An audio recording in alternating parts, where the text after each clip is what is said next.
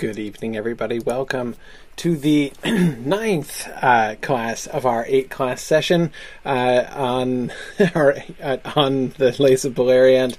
No. We're not doing one more week. This is totally it. We are absolutely finishing this week. There's absolutely no doubt or question about it. You'll see. So I'm looking forward to getting through the rest of stuff today, and I am, of course, especially excited to finish this and start our next book. Of course, as you recall, we have we've already elected the next book. We talked about it briefly last time. Jonathan Strange and Mr. Norrell. We will be starting this class in 2 weeks from tonight on the 16th of September. The website the webpage giving the whole class details and stuff is now up. So if you want to go into the mythgard.org and go to the Academy tab, it doesn't appear there, but it actually is there. Trust me. See, there it is. So you can go and you will see the whole class schedule. This is the link for our sessions and the entire class schedule. The class goes on for quite some time through December. It's going to take us to the holidays, basically, because not only are we going to do 10 sessions on the book itself, 9 weeks with a bonus sort of buffer class I've scheduled there in week 10, but then we're going to do a 3-week discussion of the BBC miniseries after that, because I'm really interested to see how they've adapted this book. As I've been saying, this is the first book that's been elected that I'd never read before. I'm still reading it for the first time. I'm a little over 2/3 of the way through now. I'm in book 3, and I have, or volume 3, of course, as it's called. And I've really been loving it. I'm so looking forward to talking about this book. So get reading. Of course, it is very thick, so get reading. You see that there's like 100-ish pages or so on average in the class sessions. They're a little bit shorter than that at the beginning, and then a little bit longer than that as we move through. So again, you're going to definitely want to get started reading ahead. So, so you can see how to navigate to that. So be sure to share this with your friends. This will be a great time for people. I know not everybody's a Tolkien fan. I know that the Lays of Beleriand are probably not the cup of tea of every fantasy fan out there. But I'm sure there will be a bunch of people, especially with the recent miniseries and stuff, who'd probably be interested in Jonathan Strange and Mr. Norrell. So it would be a fun opportunity to sort of share this with your friends. So that, of course, is announcement number 1. 2, just a reminder, Midmoot is coming up. We're now a month away from Midmoot, the Mid-Atlantic gathering, the Mid-Atlantic Speculative Fiction Symposium, which is coming up on Saturday, October 3rd. If you're anywhere in the Mid-Atlantic region, come to the University of Maryland on October 3rd. It is like the most fun you can legally have for $10 in the state of Maryland. I promise, especially on a Saturday. It's $10 is the registration fee. It's really cheap. You'll get to meet Roland Flieger, hear her talk about the story of Kullervo, which is being published soon. And I believe we have just received confirmation that we should be able to get copies of the book to sell. This is a big deal because it's not going to be released in America until the spring. So if you come to Midmoot, you can get the opportunity to get your copy of Kullervo signed by Roland Flieger, and you can have it months before all of your friends and neighbors and be the envy of your whole neighborhood. So that should be really cool. Anyway, so again, that's October 3rd. Make sure to mark your calendars for that. And that's it. A couple other sort of program stuff. As usual, on Friday afternoon this week, I have my my Lotro streaming session. I've been really looking forward to the one that's coming up. You can see my little Hobbit burglar fighting shoulder to shoulder with Radagast. Well, kind of fighting shoulder to shoulder with Radagast. It's not exactly how it works out at all times, but we'll see that. So, and it's such. I have to say. Especially after the depiction of Radagast in Peter Jackson's film. Meeting Radagast in Lotro in the game is sort of a relief, really. no bird poop whatsoever, no bunny sleds. It's much more like Radagast as I'd always imagined him. And next week, we don't have a Silmarillion Film Project episode this week, but we do have one next week, so we'll be before I see you guys again, since we have our break next week between classes. But anyway, the next session, which again, that's a week from this coming Friday at 10 a.m., we're going to be doing the Ainulindale. We're finally going to be planning out episode 1 of season 1, and figuring out how are we going to do the Ainulindale, how are we going to work that in, how are we going to set that up, with our young Aragorn frame narrative, that we were discussing last time. People have been chomping at the bit, to talk about the Ainulindale and how to depict the Ainulindale since we first floated the idea of this project. So make sure to get your Ainulindale suggestions ready for next time. Okay, with are those announcements behind us, then let us turn back to the text and finish things up. So I have just a couple things I want to look at in the primary text of the Lay of Leithian. That is, we didn't get to the confrontation with Morgoth last time, and so of course that's where I want to begin. And let me reduce this. Thank you very much for your service window. Okay.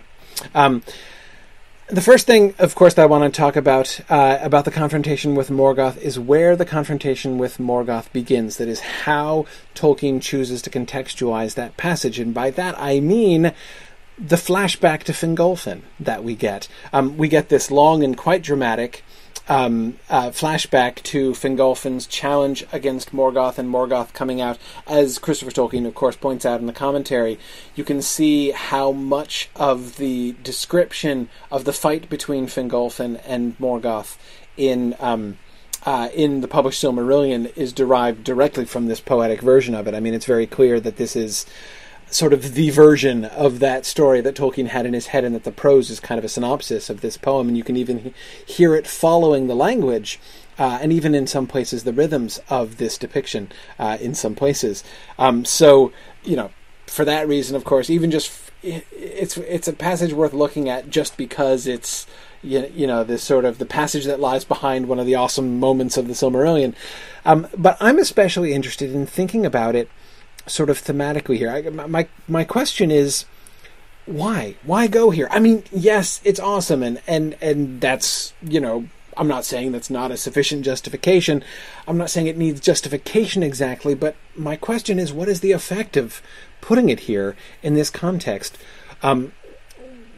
Why do we... I mean, it comes, remember, as they're just approaching Angband. So as Beren and Luthien come up towards Angband, we sort of pause to recall the last charge of Fingolfin and his ultimately fruitless duel with Morgoth at the gates of Angband. Why? Why does he go here? What is he establishing by doing this? I mean, why recall in such vivid detail? I say recall as if reading this poem we'd have known that before, right? But why give us this story? Flashing back historically to this earlier moment before we get Beren. I mean, Beren and Luthien, they could have just gone in, right? It's not necessary for plot-related purposes. I mean, it kind of comes into the story a little bit. Like, you'll remember when they're actually approaching the gates of Angband, they have to be really careful because the ground's really uneven there, because the big, huge divots that Grond, the hammer of the underworld, shattered into the face of the earth are still there, right? So you got to be, you got to kind of watch your step leading up to the gates of Angband.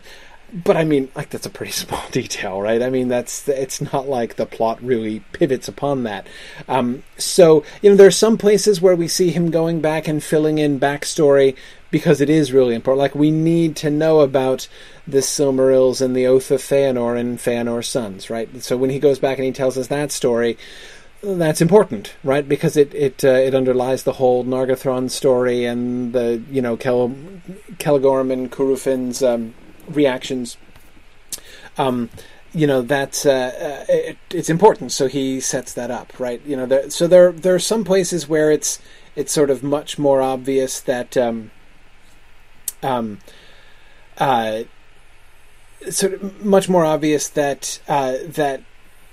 we needed to really know, but it's not obvious that we need to know the Fingolfin story. It seems more thematically linked, right? That is, we are about to get the story of the great. We're about to get the story of one of the great confrontations with Morgoth. Arguably, no, not arguably, without question, the most successful confrontation against Morgoth ever. Right? So recalling Fingolfin seems of obvious relevance the relevance is obvious in the sense that too was one of the other most famous direct confrontations, one of the only times really, certainly in Middle-earth, that is not counting the times when he was hanging out with him back in Valinor, one of the only time that we see, one of the Eldar standing up to Morgoth, right? Okay, so it's vaguely parallel. I mean, I say vaguely because, of course, the circumstances are so different. Luthien's not challenging him to single combat, right? Banging on the gates. She's trying to sneak in. So we have the parallel of this, the great personal defiance of Morgoth. But what's the effect of it? That is, what does he achieve by telling us the story of Fingolfin and how it ended? I mean, to put this in really crude terms, is this a hopeful precedent, right? Because remember, when we get this is when they're still approaching, right? So it kind of informs our own thinking as we see them coming into Angband, right? So does it boost our hope for their success? Seeing that Fingolfin, though he died, was able to, Morgoth is not unassailable, right? Or does it reduce our hope, right? Does it, as you see, even Fingolfin, though he accomplished more than anyone could, yet, nevertheless, he still got crushed, right? So, does it suggest it could go a different way, right? I mean, Fingolfin is, he's been pushed over the edge, right, before he goes here. It is an act of desperation and even of madness for him to come and challenge Morgoth to single combat like this. Is that the context that we're supposed to be taking, right? Do we see, are we being led in some sense? Do we take, is the poem leading us here to see Beren and Luthien's quest in that light, right? That it's almost as mad and desperate as Fingolfin's attempt. We could take a couple different perspectives on it, right? I mean, even the story of Fingolfin, we can take and look at it as sort of a glass half full or a glass half empty kind of situation. Let's look at one particular passages, and please do keep, if you guys have thoughts and suggestions on these questions, please let me know what you think. I want to look at the depressing bit. Oh well, okay, it's not just depressing, but the end of the battle here. Thrice was Fingolfin with great blows to his knees beaten. Thrice he rose, still leaping up beneath the cloud, aloft to hold star-shining, proud his stricken shield, his sundered helm, that dark nor might could overwhelm, till all the earth was burst and rent. In pits about him he was spent. His feet stumbled. He fell to wreck upon the ground, and on his neck a foot like rooted hills was set, and he was crushed, not conquered yet. One last despairing stroke he gave, the mighty foot pale Ringil clave about the heel, and black the blood gushed as smoking fountain flood. What's the effect of this? Again, you can go like, well, okay, and so ended the greatest of the elf kings, and if Fingolfin didn't accomplish anything other than making his heel bleed, then what hope does anybody else have? You could take it that way, right? I think, Karita, your question is a really... is a good way to think about it. Karita says Morgoth wins, kinda, I suppose, so does it make Morgoth more scary or less? It's a really interesting way of thinking about the question, right? Again, I think on the one hand you can say, see, look, like, give him your best shot, he can take it. I mean, it's not like this is an equal fight that he just, manages to win, right? Unfortunately, the bad guy won this time, right? No, it's very... I mean, when he puts his foot on the neck of Fingolfin, his foot itself is, we're told, like a rooted hill. This is not an equal fight. The best that Fingolfin can hope to do is to wound him, and he just wounds him in like the ankles. He can't even reach anywhere else. So so again, you could say, I mean, Karita, I think it could be argued that it makes him seem more scary, right? Because it shows how futile it is, even being somebody like Fingolfin, even being as brave as he was, and everything. It shows how ultimately useless that is. That's, I think, one thing that we could take. But I'm not necessarily convinced that that's the only or even really the primary effect. I mean, I think you could say it makes him less scary, right? Like he's bleeding, right? He is not completely unassailable. Yeah, good. So let's see some of the comments that you guys have made. Good. Let's see. All right. So I'm scanning through your... Yeah, Sarah King. I too. I even when I was speaking just now and talking about him stabbing his heel, I couldn't help but think of Genesis chapter 3 either. But I agree. That's not relevant. No, Fingolfin is not Satan. It doesn't work that way. So that parallel, not relevant. I'm quite convinced it's not relevant, but I'm glad you brought it up because it was kind of in the back of my head too. Good. Mike Zett says he thinks it makes him less scary. This battle showed a vulnerability in this strongest of the Ainur. Yeah, he does not come out and just be like, "How dare you?" And squish him like a little bug. He's got to work for it, at least. And there's something there, right? Yes, they're unequal, no question. Yes, Morgoth is far more powerful, but they do get on the same stage, right? Even if he's only hitting his ankles, he's hitting him, right? And even though he can't possibly kill him, he can make him bleed, right? He can hurt him, and even the reference to the fact that he limps thereafter, that I think is also important. Okay, let's see. All right. I'm sorry to look at a bunch of comments here.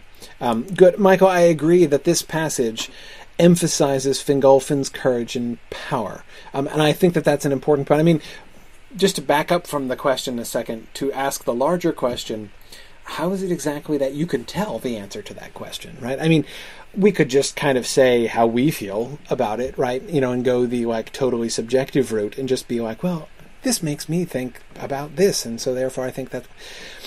But what evidence is there, right? How can we decide what it is that the text has to say? And I think that, Michael, the observation you make is a really good one in that direction, right? The question is, what is the emphasis of the text? What does the text keep bringing up? What does it draw our attention to here in this passage? And Michael, I think that's the reason I was really drawn to this passage and chose it out of the whole Fingolfin passage, the whole Fingolfin segment to look at.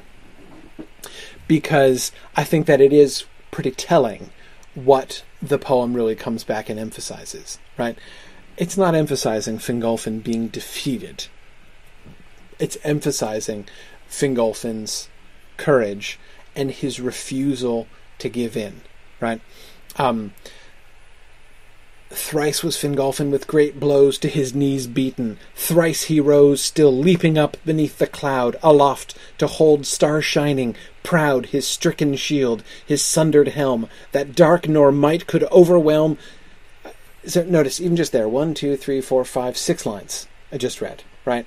The fact that he is beaten to his knees with great blows 3 times takes 1.5 lines, right? And then we get 4.5 lines talking about how he can, how he rose to his feet, and then the description of him, and his holding up his star-shining, stricken shield, right? His star-shining, stricken, proud shield, right? And his sundered helm. But despite the fact that his shield is stricken and his helm is sundered, dark nor might could overwhelm him, right? That's clearly the emphasis in that beginning passage, right? So the emphasis then in that bit is plainly on his defiance, his refusal to submit to darkness, his refusal to submit to despair, even when he's plainly beaten, right? Even though we're told he was spent in 3 words, right? We don't take a lot of time to emphasize how beaten up he is, right? Just how much he's persevering despite being beaten up and being spent. He fell to wreck upon the ground, and then even then, right, even as he falls to wreck, and the foot is set upon his neck, which is like not only an open image, but also a kind of symbol of his suppression, right, even of his slavery, of his captivity by Melkor. Melkor is obviously the one in control at that point, with his foot upon the neck of his opponent, and he is crushed, not conquered yet, right? We still rise up. Although he's down, he's pinned, he's crushed, but he's not yet conquered, right? One last despairing stroke he gave, and then we're going to spend 4 more solid lines describing the pain that he's going to give to Morgoth even in this act of final despair, right? So this is, I think, where we can plainly see the emphasis of this particular passage, and that seems to me a pretty good indicator of what we're supposed to be taking out of this. So in the end, what does this mean for Beren and Luthien? I think it's encouraging, or even it's a kind of piece of advice, right?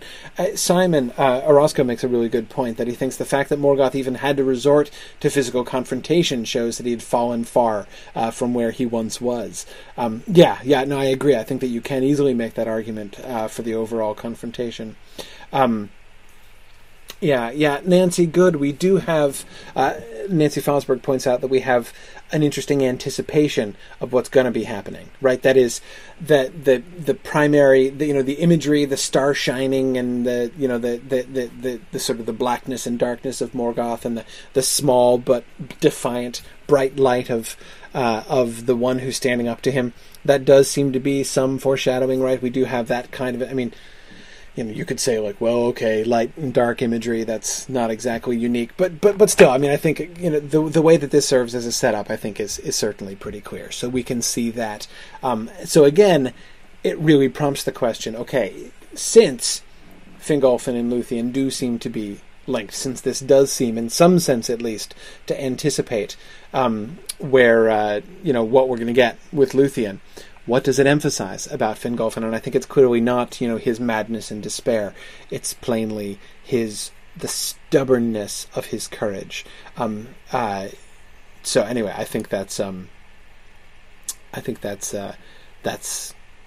pretty cool.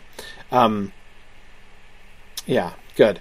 Okay, so let's look at the actual confrontation. So first, I want to look at Morgoth's very creepy speech that he delivers himself of before Luthien does her thing.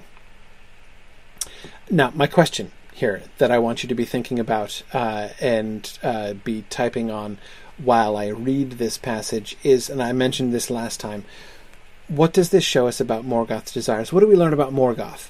About what he wants, who he is, what he's like? Think back to the conversation we had, was it last week? Week before? Anyway, that orcish creed that Thu was quizzing Dungalef and Nereb about. Remember? That sort of orcish creed that we talked about, and I was a little bit disappointed by it. Remember that? Anyway, think about, like, the nature of evil, what makes Morgoth tick. Those are the kinds of questions that I want you to be thinking about as we go through his speech here. Okay.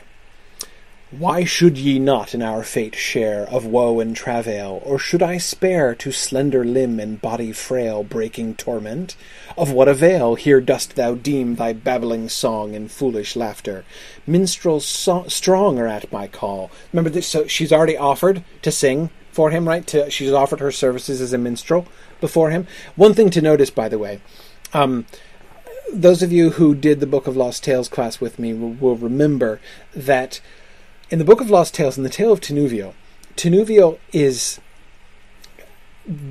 downright coquettish with Morgoth. She actually flirts with him And, because she has that sort of coy line where she says, like, my dad is going to tell me whom I can marry. I'm going to make my own choice about whom I want to marry, and, like, it doesn't explicitly say that she bats her eyelashes at Morgoth when she says that, but it totally sounds like that's what she's doing.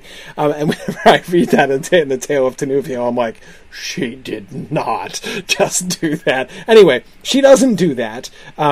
In the Lay of Leithian, she has not flirted with Morgoth, but she has come and offered her services as a minstrel. She's offered to sing for him, right? So anyway, that's the context of him saying, "Of what avail here dost thou deem thy babbling song and foolish laughter?" Good. So okay. Good. All right. Sorry. All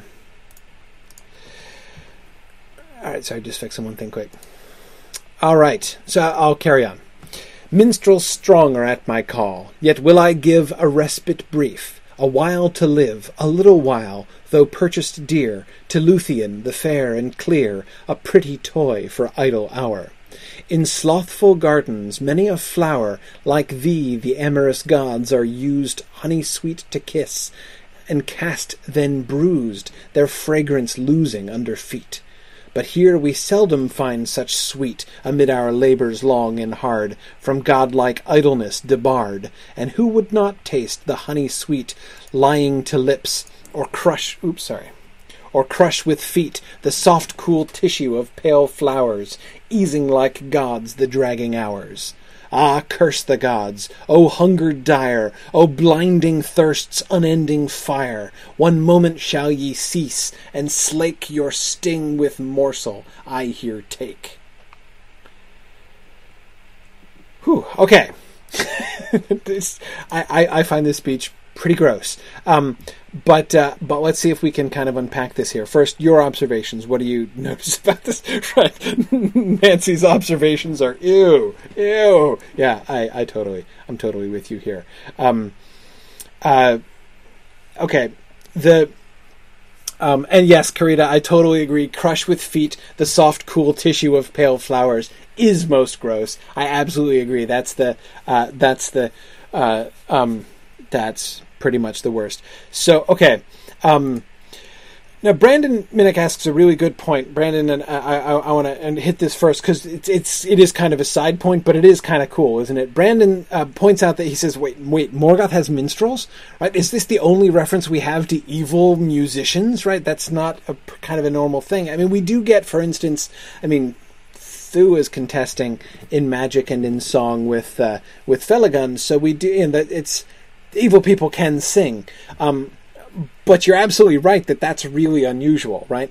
Thinking back to the description in the music of the Ainur, one would think that, so what though? Like the minstrels of Morgoth, they all just kind of sing the same tune in unison, right? That's how it went before. They can't be very good, but remember that's the way that the music of Morgoth was characterized, right? Like a few harsh trumpets, blaring on the same notes.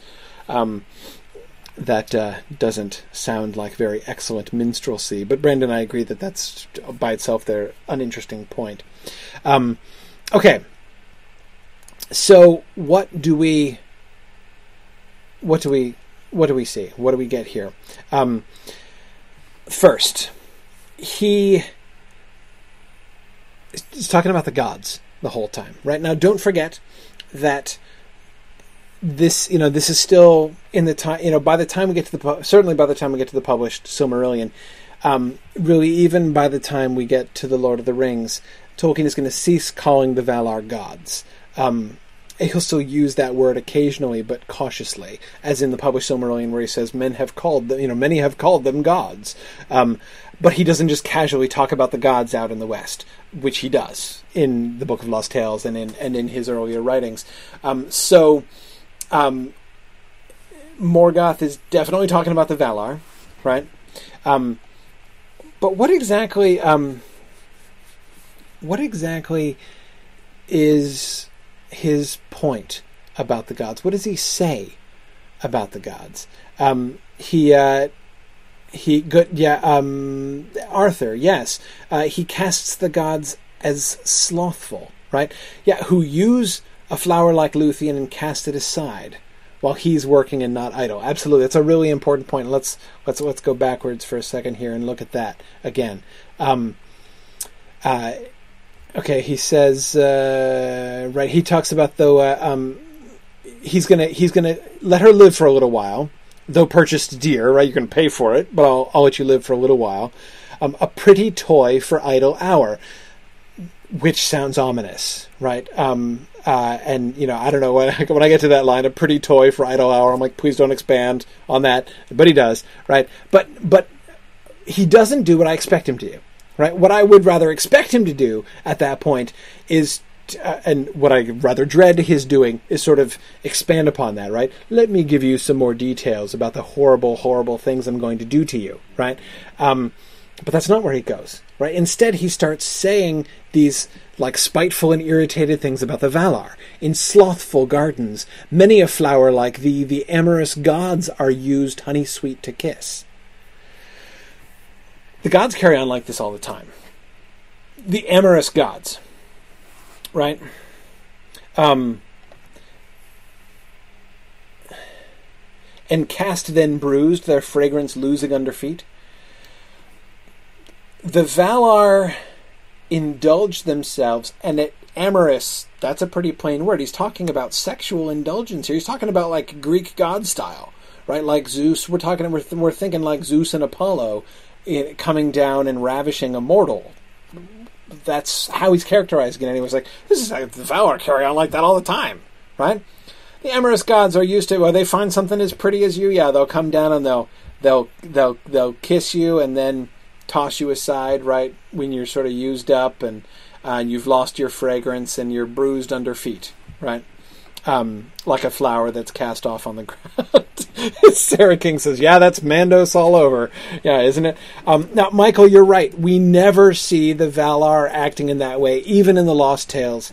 There is, and correct me anybody if I'm wrong, there is zero evidence of this. Of course, no, right, Kate's right. Kate Neville says, wait, there is one example. Melian! Her mom, right?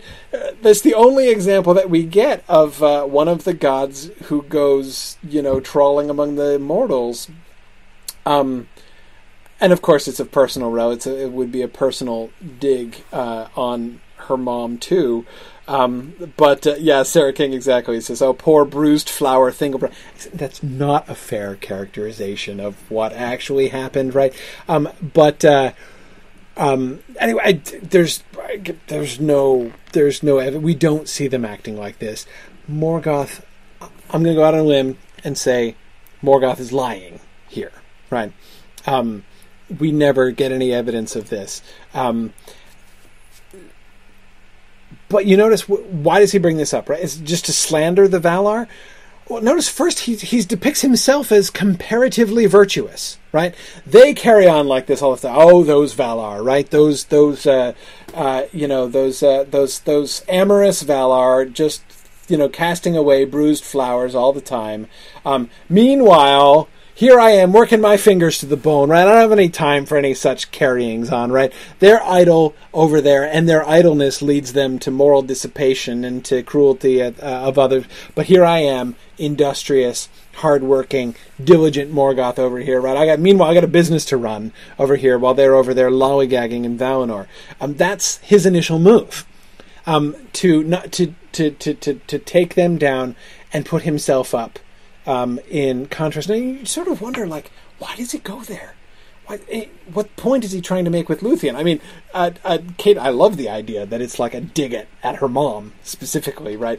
But because there, of course, it's definitely relevant to Luthien, but otherwise, what's he trying to accomplish? Like, is he seriously thinking that Luthien is going to be like, oh, what, the gods act like that? The Valar, oh, that's awful. Yes, no, you're right. I really admire you, Morgoth. It's kind of hard to imagine it going down like that, right? So again, why is he thinking? Well, it's interesting that we see him characterizing himself as not only just the superior in power to the Valar, but sort of having the moral upper high ground, basically. I don't carry on in the shameful way that they carry on, and anyway, I'm busy over here. Nancy says perhaps it helps him admire himself, and Sarah King is also suggesting this kind of self-justification. Exactly. I think it does seem to be. It sounds to me like he's talking more to himself than to Luthien here, right? But Simon, you're right. Simon says it strikes me as projecting. He's describing what he would do if he had the chance.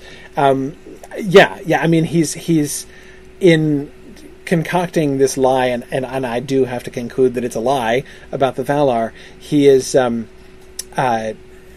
He sounds like he's kind of making them in his own image there to some extent. But anyway, okay, so let's carry on. But here, here in the hard-working place, we seldom find such sweet amid our labors long and hard. Rarely, we almost never get the chance to rape mortals around here. Because, it's a hard life up here in Angband. From godlike idleness debarred.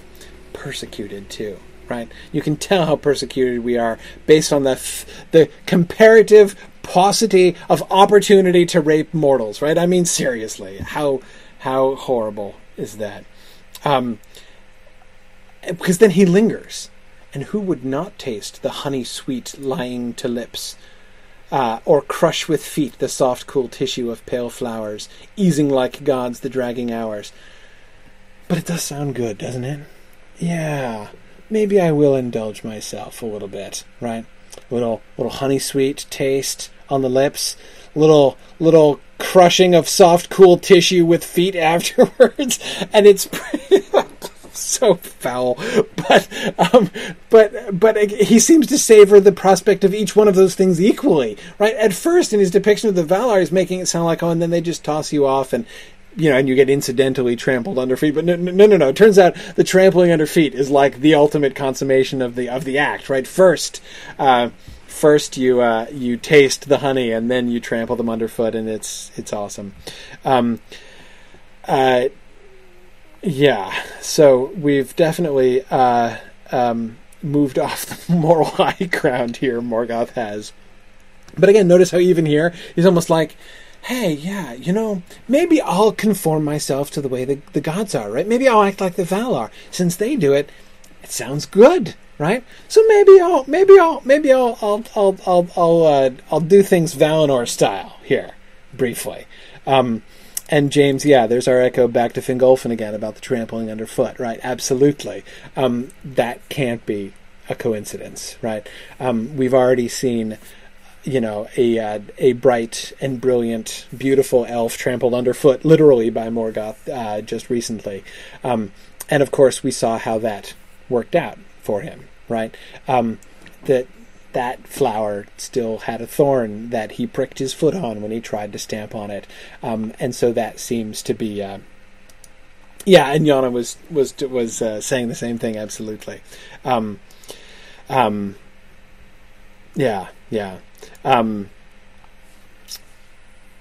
then, oh, curse the gods, oh, hunger dire, blinding thirsts, unending fire, one moment shall ye cease, and slake your sting with morsel I here take.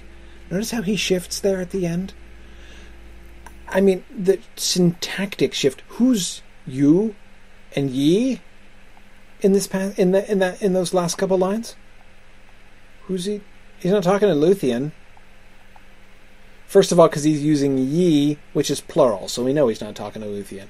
Yeah, he's talking to his hunger and thirst, Nancy, exactly. Oh, blinding thirsts, unending fire.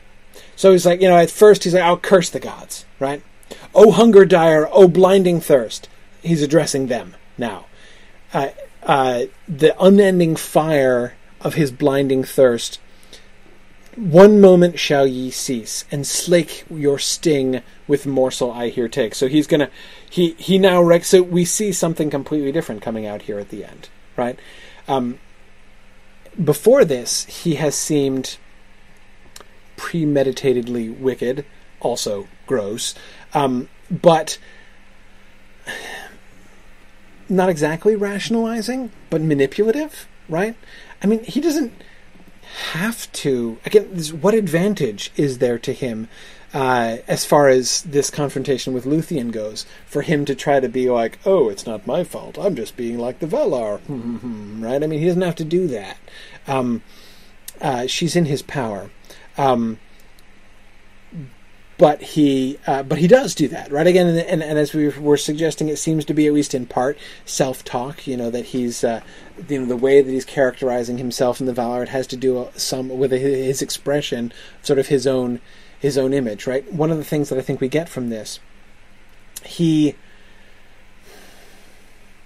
I find, although it's creepy, I find this passage much more interesting to think about than the Orcish Creed that Thu was doing. Remember, the thing that I disliked about the Orcish Creed was that it was just so simplistic, right? I mean, at least that's how it seems to me, that the orcs are meant to love evil for evil's sake. And that's a hard thing to sell. And it's not how Tolkien depicts evil most of the time. I mean, nobody that we see fall into evil in The Lord of the Rings falls into evil just because they really like evil, right? Even Sauron was not so. Nothing is evil in the beginning, even Sauron was not so, says Elrond in the Council of Elrond. That's more sort of the Tolkienian model, and we don't see that model so much in Thu and the Orcish Creed there. Here, we do see more of that, I think, right? We can see this sense in which I find it very interesting that even Morgoth seems to need or want to characterize himself as the good guy, right? Because, again, notice the way it works, right? First he's like, I'm industrious and virtuous while they're corrupt morally, right? So I am morally superior, so he still cares about that, right? He's not like, corruption, yay, right? That's not what he does. So he's like, I am virtuous and they are corrupt, and then he's like, but I shall follow their example. In other words, it's not my fault, right? I mean, they've done this. Maybe I'll do this too, right? Hey, I deserve it, right? I deserve, if this is how the gods act, then I guess I'm justified in doing it, right? And again, like that impulse to sort of rationalization, which again seems so unnecessary from a sort of an objective standpoint. But again, very suggestive that he himself feels that desire or need to justify himself. But then he shows that he does like, again, the fact that he likes the crushing the soft, cool tissue. That's the phrase. I think if I had to identify the word in this whole passage that I find creepiest, the apex of creepiness for me is cool. That is that tactile image. Like, he's imagining, you can see him like picturing how her flesh will feel when he's stamping it under his feet. That's the part. That's the tactile image there that really does it for me. That's the complete creepiness factor. Sharon thinks it's tissue. Okay, right now I can see it. There's the sort of the dehumanizing of that, right? Yeah, I can see that. I don't know though. I still think cool is still what does it for me. But anyway, that is to say, remember again when Thu is talking about when Thu raised the prospect of Luthien going to Morgoth, and Beren scowled, right? And Thu's like, Mr. Theoretical Orc, right? Why do you scowl at the thought of that something pure should be defiled? We should be all in favor of defilement, right? And we can see that Morgoth is indeed entirely in favor of defilement, and that it is the defilement of, it's the fact that the pale flower is soft and cool that makes him like the idea of crushing it, right? Nancy says she found soft really creepy for similar reasons, and yes, I can agree with that. But anyway, and easing like gods, the dragging hours, right? Oh, and it's not going to be quick, right? I'm going to be crushing with feet for dragging hours, man. Anyway, horrible. So again, we do see him loving defilement. We do see him savoring the pain he's going to be causing. But it's not just simplistic, right? It's not just like, because I am evil, I like evil things. We can see how this is a degradation, right? Even that image of the amorous gods, kissing the honey sweet flowers, right, is itself a corruption, right?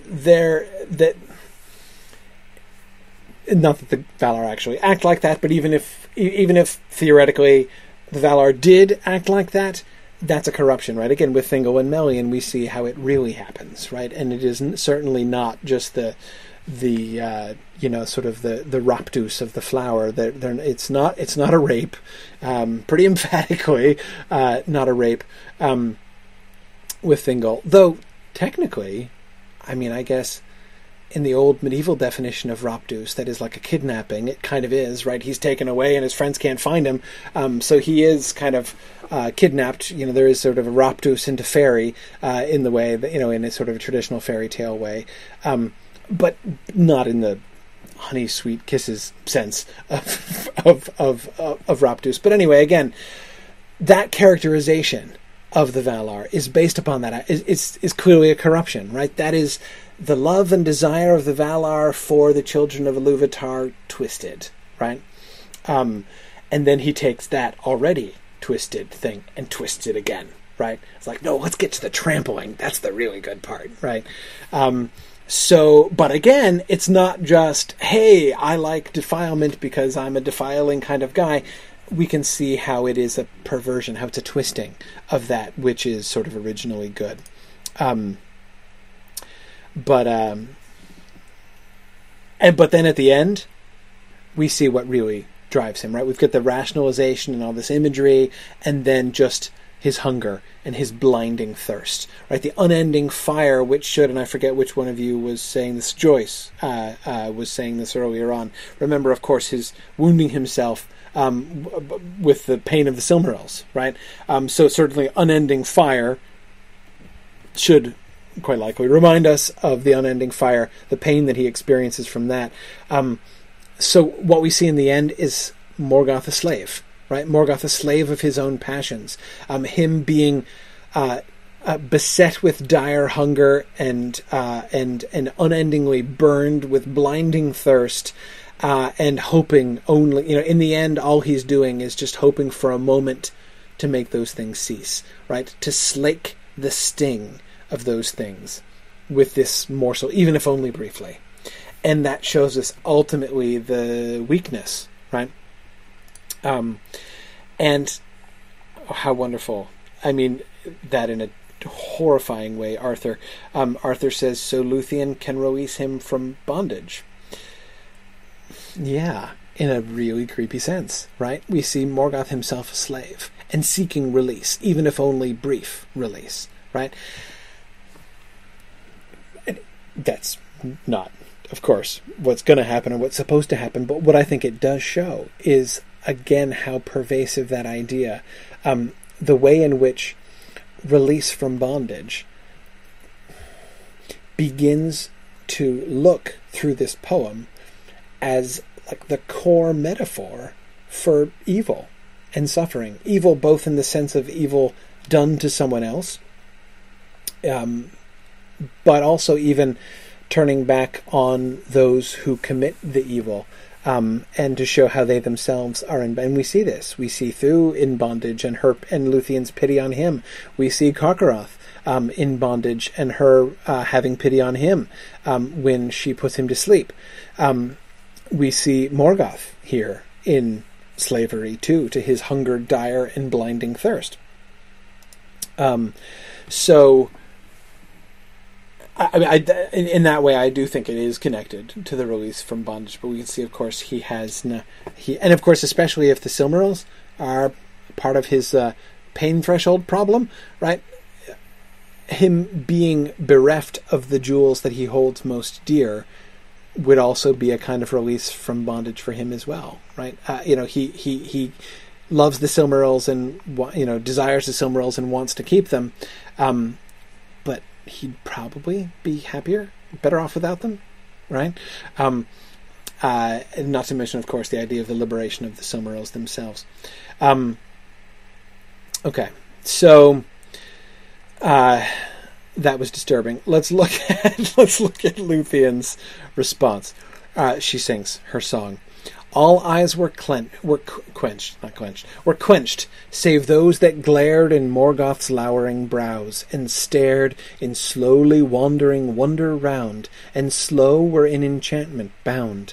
Their will wavered, and their fire failed, and as beneath his brows they paled, the Silmarils like stars were kindled, that in the reek of earth had dwindled, escaping upwards clear to shine, glistening marvellous in heaven's mine. Then flaring suddenly they fell, down, down upon the floors of hell. The dark and mighty head was bowed, like mountain top beneath a cloud. The shoulders foundered, the vast form crashed, as in overwhelming storm huge cliffs in ruin slide and fall, and prone lay Morgoth in his hall. His crown there rolled upon the ground, a wheel of thunder. Then all sound died, and a silence grew as deep as were the heart of earth asleep. Okay. Nancy loves the W's. Slowly wandering wonder round. Yeah, that's really cool. Karita really likes will wavered and fire failed, the alliteration there. Very good. Very good. I want to raise a point that Steve Hawley had emailed me about this, and Steve, I saw you mention this earlier on in the comment box tonight.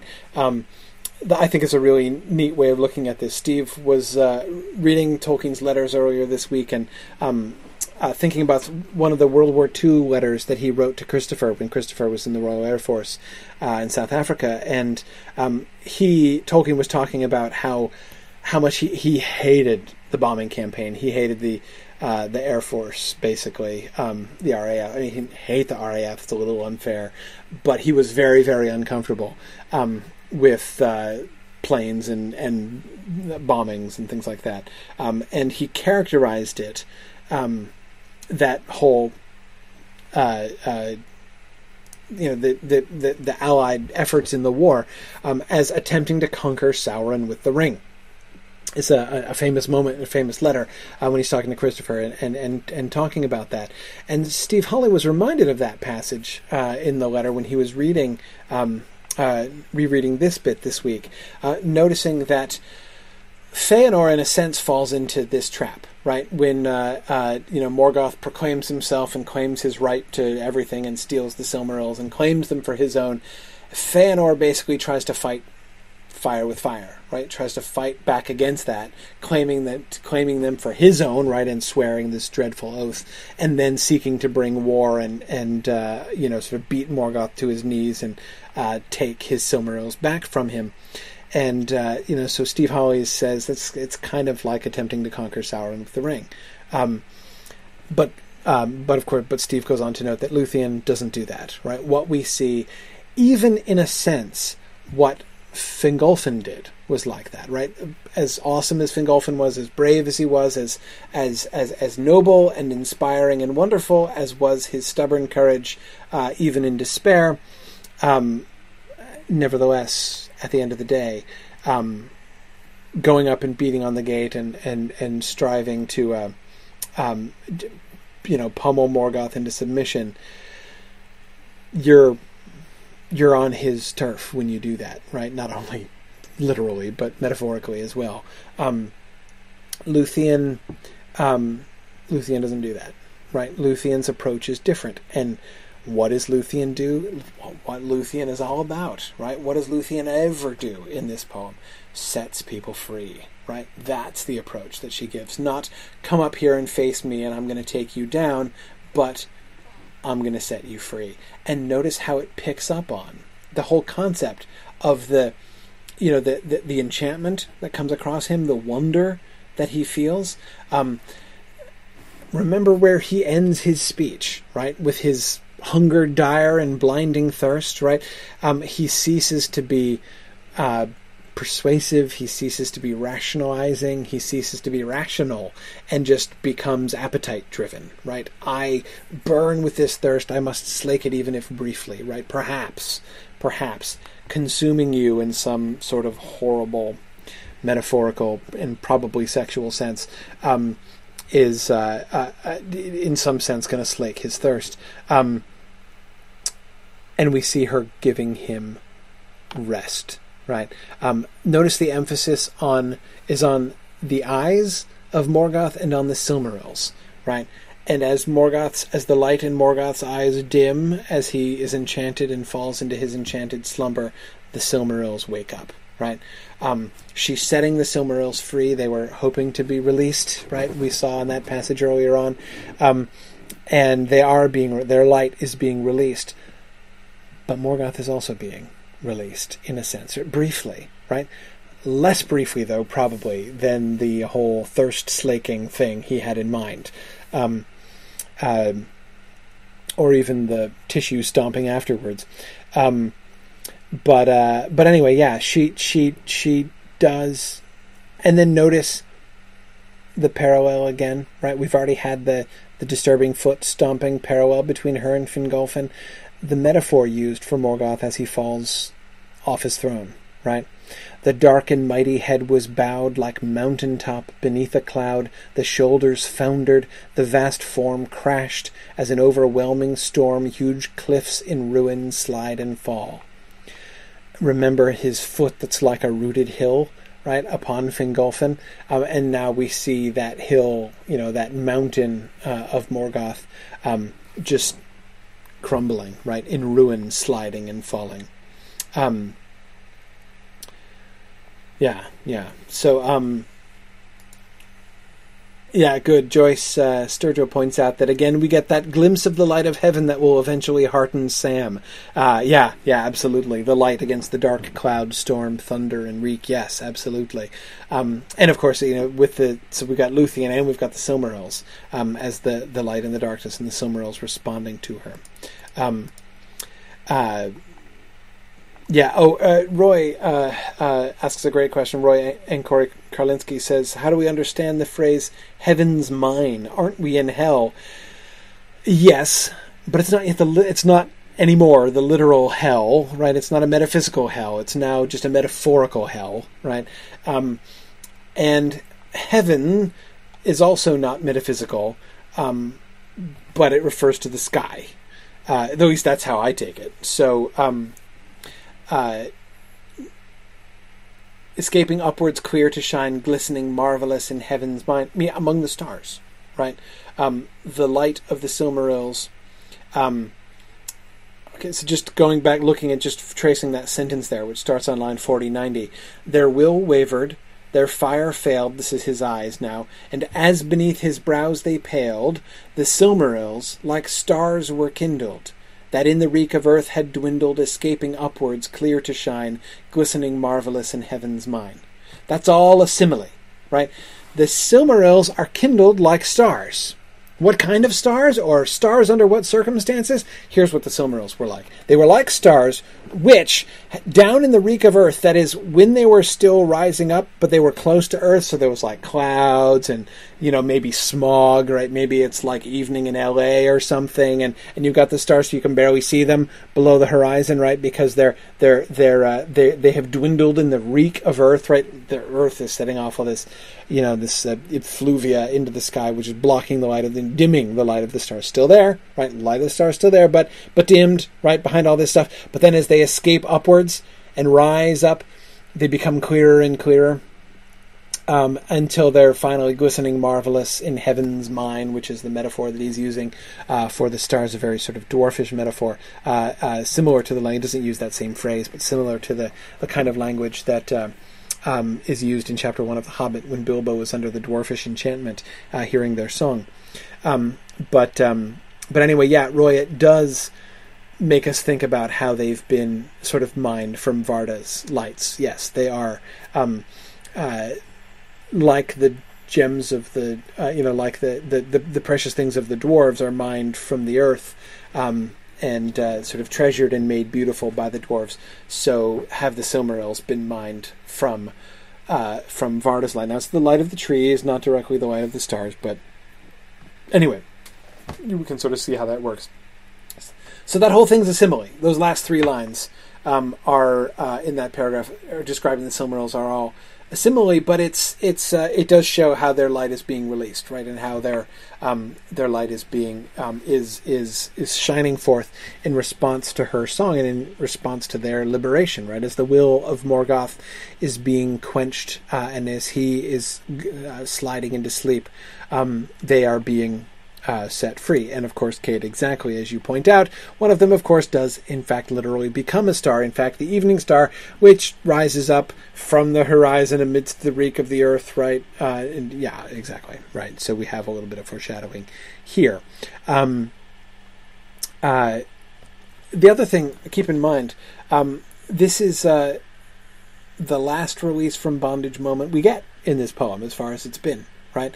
And we get here, I think, clearly a parallel with Mandos.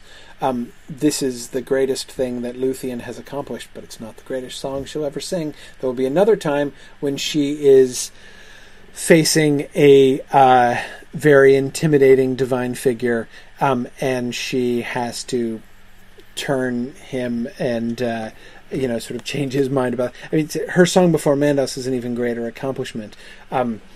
And then, of course, there she's not going to be releasing Mandos himself from bondage, but, of course, rather Beren himself, and the release from bondage, Beren's release from the bondage in Mandos, that release from death, would seem to be the biggest, finally the apex of the release from bondage idea.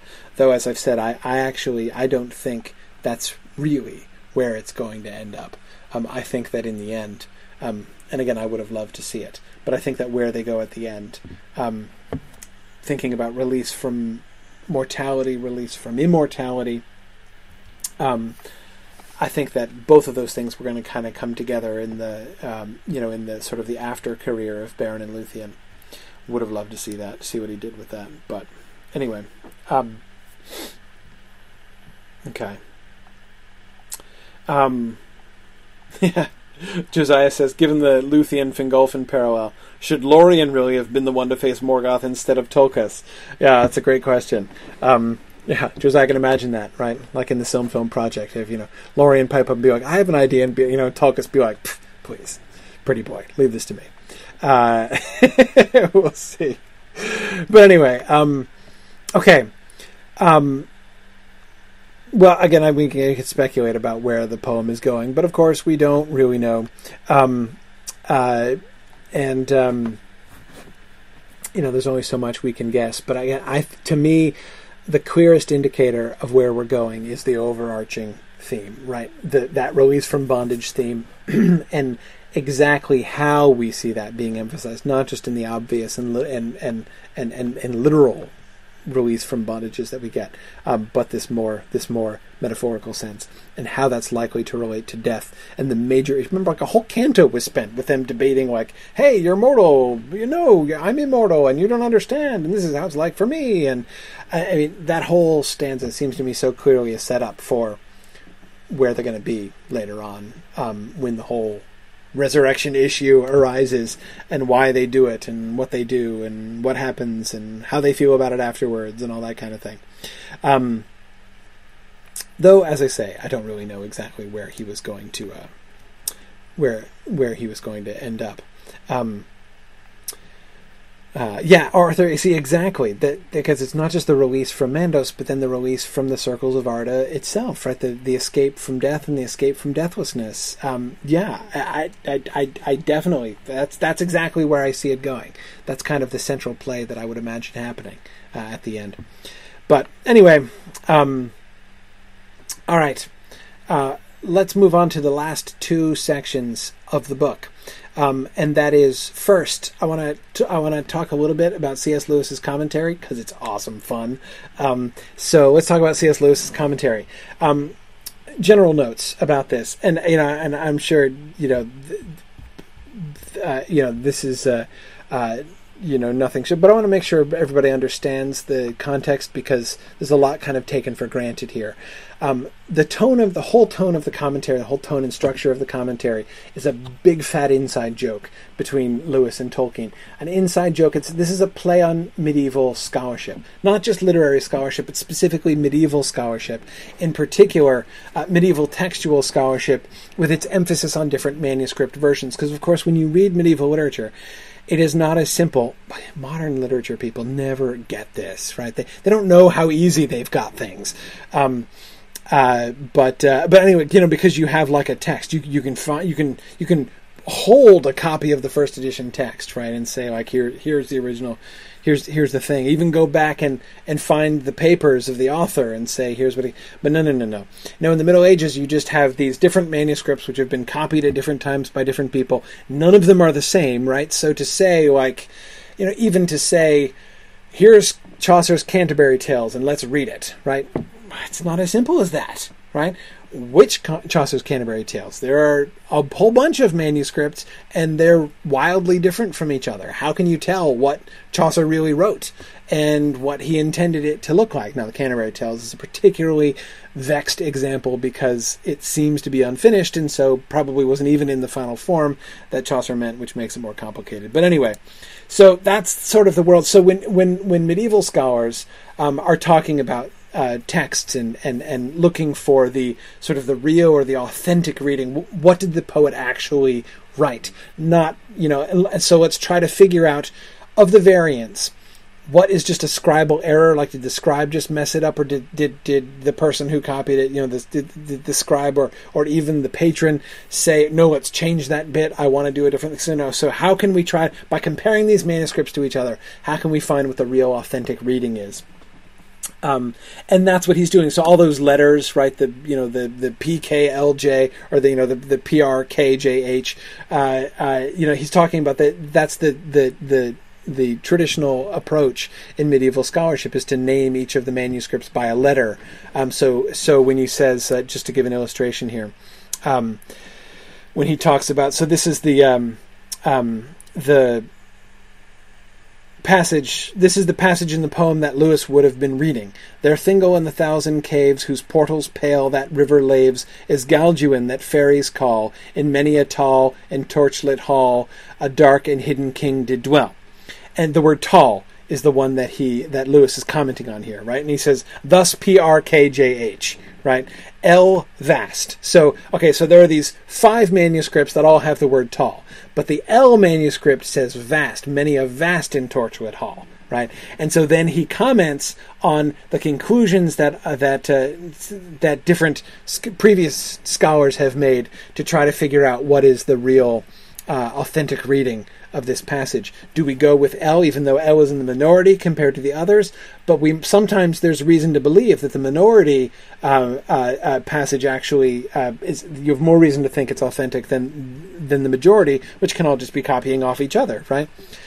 All these, it's very complex. But this is the world that Lewis is sort of joking about, and this is the world that Lewis and Tolkien both lived in.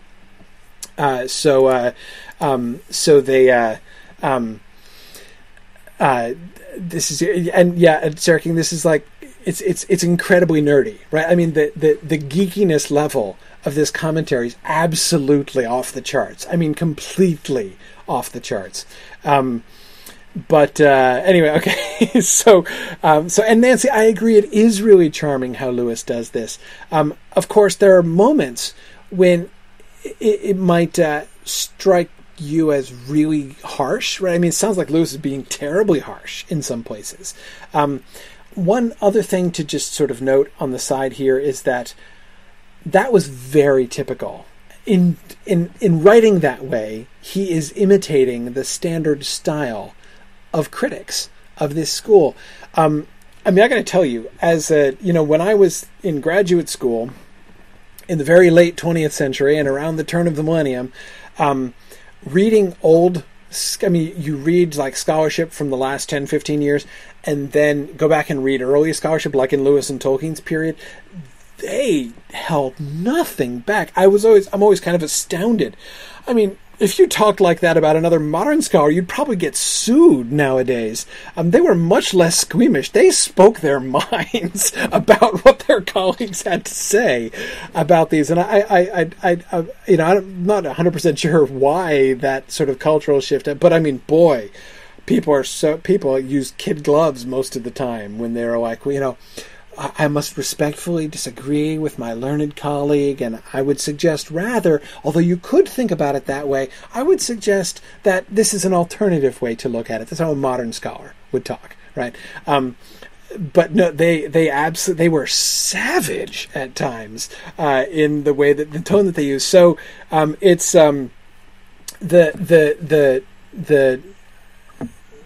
in the places where he sounds really harsh, he's just using, again, the language that he and Tolkien both were completely steeped in. And it's one of the reasons why you can hear both of them, both Lewis and Tolkien, when you hear them talking about other people's work or themselves even, or each other, and they will sometimes use really, really harsh language. That was totally normal for them back then. But okay, so we see what Lewis is doing here. And then he goes on, Schick's complimentary title of internal rhyme for these cacophonies does not much mend matters.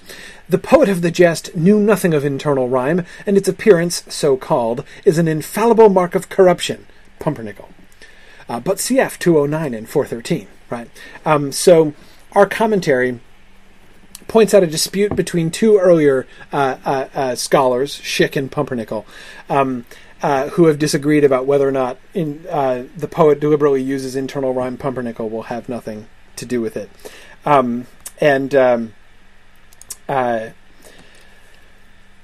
Okay, so I think, although again, it might be, I think sometimes people, when reading this, sort of fixate on how harsh Lewis sort of sounds, even sort of through the sort of fictional frame that he's created here. But I have to admit, I also find his usage of this frame, at least at moments, delightfully self-deprecating, right? Because he's putting, sometimes he's putting his harsh commentaries in the mouths of these fatuous and pretentious critics that he's invented, right? But even when he's not, even when he's sort of speaking in his own fictional voice here, as another one of the scholars of the jest, the fact that he puts himself in their company, he's one of them, right? He might not be Pumpernickel, but he's kind of Pumpernickel-ish, right? It's like the way in which he pokes fun of these other scholars and even of this whole apparatus. I think it is sort of a clear invitation to sort of take what he's saying with a grain of salt, right? If you disagree with what I'm saying, don't forget, I'm right here, shoulder to shoulder with Schick and Pumpernickel, right? So anyway, I think it's really, in the end, I find the whole thing incredibly sweet. But anyway, this isn't just a neat example too of just sort of showing his method, right? Because we have to do translation. What is Lewis saying here? What does this all come down to? If he were just writing comments in the margin, like an editor or something, making a criticism, just a direct one sentence criticism, what's his criticism here? What's his point about that line?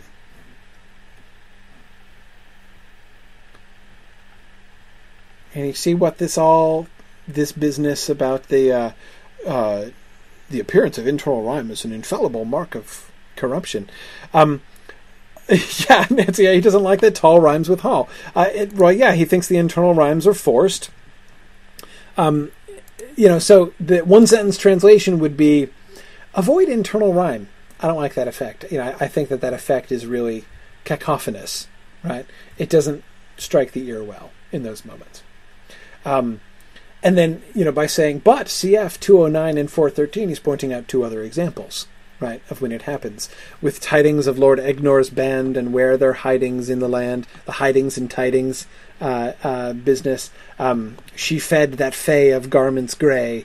There are some other examples of it. Be careful. be careful about this. And yeah, exactly, Kate. The internal rhyme with all the couplets, it can easily become really sort of sing-song or cacophonous. I mean, it can really strike a sour note. So he's just pointing out and saying, careful about that. But instead, he makes this whole elaborate joke about it, like it's a sign of corruption. You also, of course, you see the implicit compliment in the context of all of that, right? If there is a blemish, if there's anything he doesn't like, it's not to say that Tolkien, you wrote a bad line. It's evidence that clearly the real intention of the author was good, right? It shows that any of the parts that are bad are clearly not authentic, right? We can prove it's evidence that it isn't what the poet really meant, right? So even that in this, that's why I say it's really sweet. The whole thing is really sweet, really sweet in an incredibly dorky and at time quite savage sounding way. But I think is really nice. A few other points that I would highlight, just sort of favorite moments from Lewis's commentary. Note that he didn't like Melilot's dad either. This is his commentary on the opening 8 lines of the poem, which plainly in the version that he read was sticking much closer to that A text, to that original story. Okay, meats were sweet. This is the reading of PRK. Let anyone believe if he can that our author gave such a cacophony. J, his drink was sweet, his dishes dear. L, his drink was sweet, his dish was dear. Many scholars have rejected lines 1 through 8 altogether as unworthy of the poet. They were added by a later hand to supply a gap in the archetype, says Peabody, and adds the more melodious movement and surer narrative stride of the passage beginning with line 9, but fairer than are born to men, should convince the dullest that here and here only the authentic work of the poet begins. I am not convinced that H, which had better be quoted in full, does not give the true opening of the jest. That was long since, in ages old, when first the stars in heaven rolled, there dwelt beyond Broceliand, where loneliness yet held the land, a great king comely under crown. The gold was woven in his gown. I'm not even going to read the whole thing. First, because I'm running out of time, and second, because I find Lewis's verse quite cacophonous. One thing that I think is very clear, almost painfully clear, from reading this, from putting Lewis's poetry right next to Tolkien's poetry, seeing the two of them writing parallel passages describing the same thing. It is yeah, Nancy says, man, Tolkien is a much better poet than Lewis. Yeah, Tolkien's ear is so much better. Lewis's ear, I love the ideas of Lewis's poems are sort of fun to think about, but they're not fun to read. I find them so clanky and forced. Lay piled with gold in gleaming grot. And, of copper many a drinking horn, dear purchased from shy unicorn. No. Yeah, exactly, Kate. It's the sense of rhythm. That's what more than anything else. It's the rhythm. He seems to have, as the traditional saying is, he seems to have a tin ear for rhythm, whereas Tolkien's ear is so sensitive. But yes, Josiah, it is, Lewis's version is more whimsical, isn't it? And one of the interesting things that I think we can conclude from this is, although he hates, Celegorm, Melilot's dad, here at the beginning, so this is clearly in an earlier stage where Tolkien hadn't cleaned that up yet. And again, you can see the whole first paragraph translates to, consider cutting lines 1 through 8, right? But anyway, we can also notice that, like with the unicorn coming in, and I agree, Josiah, the sort of the whimsicality of it, that it's clearly in Lewis's mind, we're moving in this sort of fantastical elfin direction. This is not the when he shifts those early lines, which, as we were describing, sound like they're describing, as we were talking about when we were talking about Alyssa House Thomas's theory, they sound like they're describing a medieval king, not really a king of fairy at all. Lewis is already pushing in saying those lines really need to go, or at least they really need to be reconsidered. We see him pushing them in a more kind of magical direction, right, with unicorns and all that kind of thing.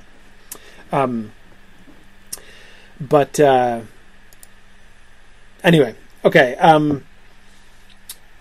Kate Neville wonders if Lewis's tendency to emphasize the whimsical effects pushed Tolkien away from it entirely. Right, if Tolkien read this and was like, you're right, I'm cutting that. maybe. Karita says, I wonder how polite Tolkien was when responding to this verse. In person to Lewis, I don't know. But, like, what did he say to himself? What did he exclaim when reading it? Well, we have some evidence about that, right, in certain places. And if there are some places where his reaction was so strong, he actually wrote something down to express it. I can only imagine how many times Tolkien LOL'd while reading some of Lewis's suggestion, or facepalmed, perhaps. Okay, anyway, let's keep going. So here's, I find this one a fascinating passage, the personification dispute. So here's Tolkien's lines here at the beginning that Lewis is responding to. Then stared he wild, in dumbness bound, at silent trees, deserted ground. The dizzy moon was twisted grey in tears, for she had fled away. And then the reference to the wind dies and the starry choirs later on. Okay, so he says, Lewis says, thus in PRKJ, the Latinized adverbial use of the adjective in wild and the omitted articles in the next line are suspicious. Right here, he's talking by Latinized. He's not referring to etymology. He's referring to syntax. So this is a Latinate kind of usage. Lewis is arguing here, and therefore he doesn't think it quite fits the overall sort of tone. Talk about your criticisms that most modern critics wouldn't make.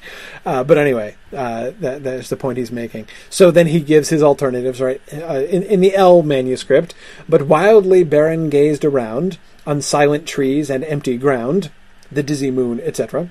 Peabody supplies end. But the monosyllabic foot is quite possible. Notice his commentary is a sort of editorial, scholarly commentary on the fake text that he suggested, right? Anyway, okay. H text. But wildly Beren gazed around. Emptied the tall trees stood. The ground lay empty. A lonely moon looked grey upon the untrodden forest way. I prefer H, because it gets rid of the conceit, it is little more, about the moon. This sort of half-hearted personification is, of course, to be distinguished from genuine mythology. So, talk about the half-hearted conceits. Remember, he's referring to the dizzy moon was twisted grey in tears, right? So it's like, okay, it's one thing to do mythology, right, and to actually say that the moon is a person and is responding in some way, but merely to poetically personify the moon, right, and say that the moon is twisted is twisted into, like the moon is weeping, right? It's just half-hearted, right? It doesn't really fit. You should either go full-on mythology, or you shouldn't go there, right? That's what he's saying. And then Christopher points out, against this, my father scribbled on Lewis's text, not so. The moon was dizzy and twisted because of the tears in his eyes. Nonetheless, he struck the two lines out heavily in the typescript, and I have excluded them from the text. So here we see Tolkien saying, even actually writing out, right? Lewis, you idiot, you're totally misreading those lines, right? The moon isn't crying. Beren is crying, right? It's in Beren's tears, because his eyes are full of tears. The moon looks twisted, right? So when it's twisted in tears, it's not the moon's tears, it's Beren's tears, right? So basically Tolkien is saying, Lewis, come on, man, like, you totally misunderstood what I was saying there. But notice, he takes it out anyway, right? I suspect because he's saying, all right, well, that's not what I was saying at all, but if Lewis missed that, then it's probably not clear, so I should probably not say that. So I think that's it's interesting to see that kind of coming. And of course, as Christopher Tolkien mentioned in his Carpenter, Humphrey Carpenter had cited some of the commentary, Lewis's commentary, and said casually, I think it was in the biography, or was it in the Inklings? I'm forgetting which one. One of Carpenter's two magisterial works had sort of, not flippantly, I won't accuse Carpenter of being flippant, but had said that Tolkien didn't adopt any of Lewis's suggestions, and it's quite plain that is not so. And of course, Christopher even points out that Carpenter took that back and he revised that in a later edition because it's clear that Tolkien was influenced. So let's look at that. What I think is the most striking example of Lewis influencing Tolkien. My subtitle here, "Influencing a Bandersnatch," is about a favorite quotation from Lewis in response to, am I remembering the context right? It was in response to a report. Somebody was asking about influencing Tolkien, right? Do you think your writings have had a significant influence on Tolkien? And he responded by saying, I don't think anything could influence Tolkien. You might as well try to influence a Bandersnatch. And of course, Lewis is adapting a quotation from Through the Looking Glass when the White King says, just of something which is impossible to do, he says, you might as well try to catch a Bandersnatch. So Lewis says of Tolkien, you might as well try to influence a Bandersnatch. Tolkien was never influenced by anybody, Lewis says. But of course, we can in fact see him influencing the Bandersnatch in this passage, and not only in any passage, in the Tinuviel passage of all places, right? So, okay, the original reading. His voice such love and longing fill, one moment stood she touched and still, one moment only, but he came, and all his heart was burned with flame. That's the reading of the poem that Lewis was given by Tolkien. His comment. The historic present is always to be suspected. The second verse is hopelessly corrupt. Touched, in this sense, is impossible in the language of the jest, and if the word were possible, the conception is fitter for a 19th century drawing room in narrow-throwed than for the loves of heroes. Ouch! Oh man! But both of those criticisms seem to me very just, right? The first point that he makes, you shifted tenses there in that first line. His voice such love and longing fill, and then one moment stood she, but he came and all his heart was burned. Why are you using the historic present in line 741 when you shift back to the past right away, right? That's his observation number one. Number two, touched? Seriously? She stood there touched? Like, I'm so touched, right? And he's like, that's totally out of, like, that vocabulary is totally out of keeping in this poem, and B, it's horrible, even if you could use it, but you can't. Don't go there. So he suggests his alternative, another piece of Lewis poetry to substitute in, right? And clear his voice came as a bell, whose echoes wove a wavering spell, Tinuviel, Tinuviel. Such love and longing filled his voice, that one moment without choice, one moment without fear or shame, Tinuviel stood, and like a flame he leapt toward her as she stayed, and caught and kissed that elfin maid. That's Lewis's suggestion. And Tolkien changes it to, his voice such love and longing filled, back up here, his voice such love and longing filled, one moment stood she, fear was stilled, one moment only, like a flame he leaped towards her as she stayed, and caught and kissed that elfin maid. He leaped towards her as she stayed, and caught and kissed that elfin maid. The couplet that describes Beren catching Luthien is Lewis's couplet. Isn't that amazing? Isn't that amazing? And I have to tell you, this is the one place, that line, and caught and kissed that elfin maid. I never liked that line. I'm going to complain and be like, look at the place where he adopted Lewis's suggestion. Yeah, it was a terrible idea. I'm not going to really say that, but I have to admit that before I read the commentary, I always found that line odd. And caught and kissed that elfin maid sounds much more nursery rhyme-ish than most of Tolkien's verses do. I don't know why, but that line always reminded me of like the house that Jack built. Anyway, that Jack built. I made it funny. Anyway, instead it's the couple that Jack wrote. Jack was C.S. Lewis's nickname. And Josiah, yes, that's where the missing rhyme for flame went. Exactly. That's that. So he kept this, but we noticed how there's no rhyme for flame, right? We have a corrupt couplet, a corrupt distich, as Christopher calls it. Absolutely. Anyhow, and caught and kissed that elfin maid always sounded a little bit strange to me. Just the kind of the bounciness of it doesn't really seem to fit. It just struck me as different. And then the first time I read this, I was like, oh, yeah, that does sound more like Lewis than that sounds like Tolkien. But anyway, it's adorable. I mean, isn't this adorable to see and see that he does in fact listen and it's improved. I mean, that's the second version post Lewis's comments is clearly better than the earlier version. Much better. One moment stood she touched and still is far inferior to one moment stood she, fear was stilled, one moment only, like a flame he leaped towards her as she stayed, and caught and kissed that elfin maid.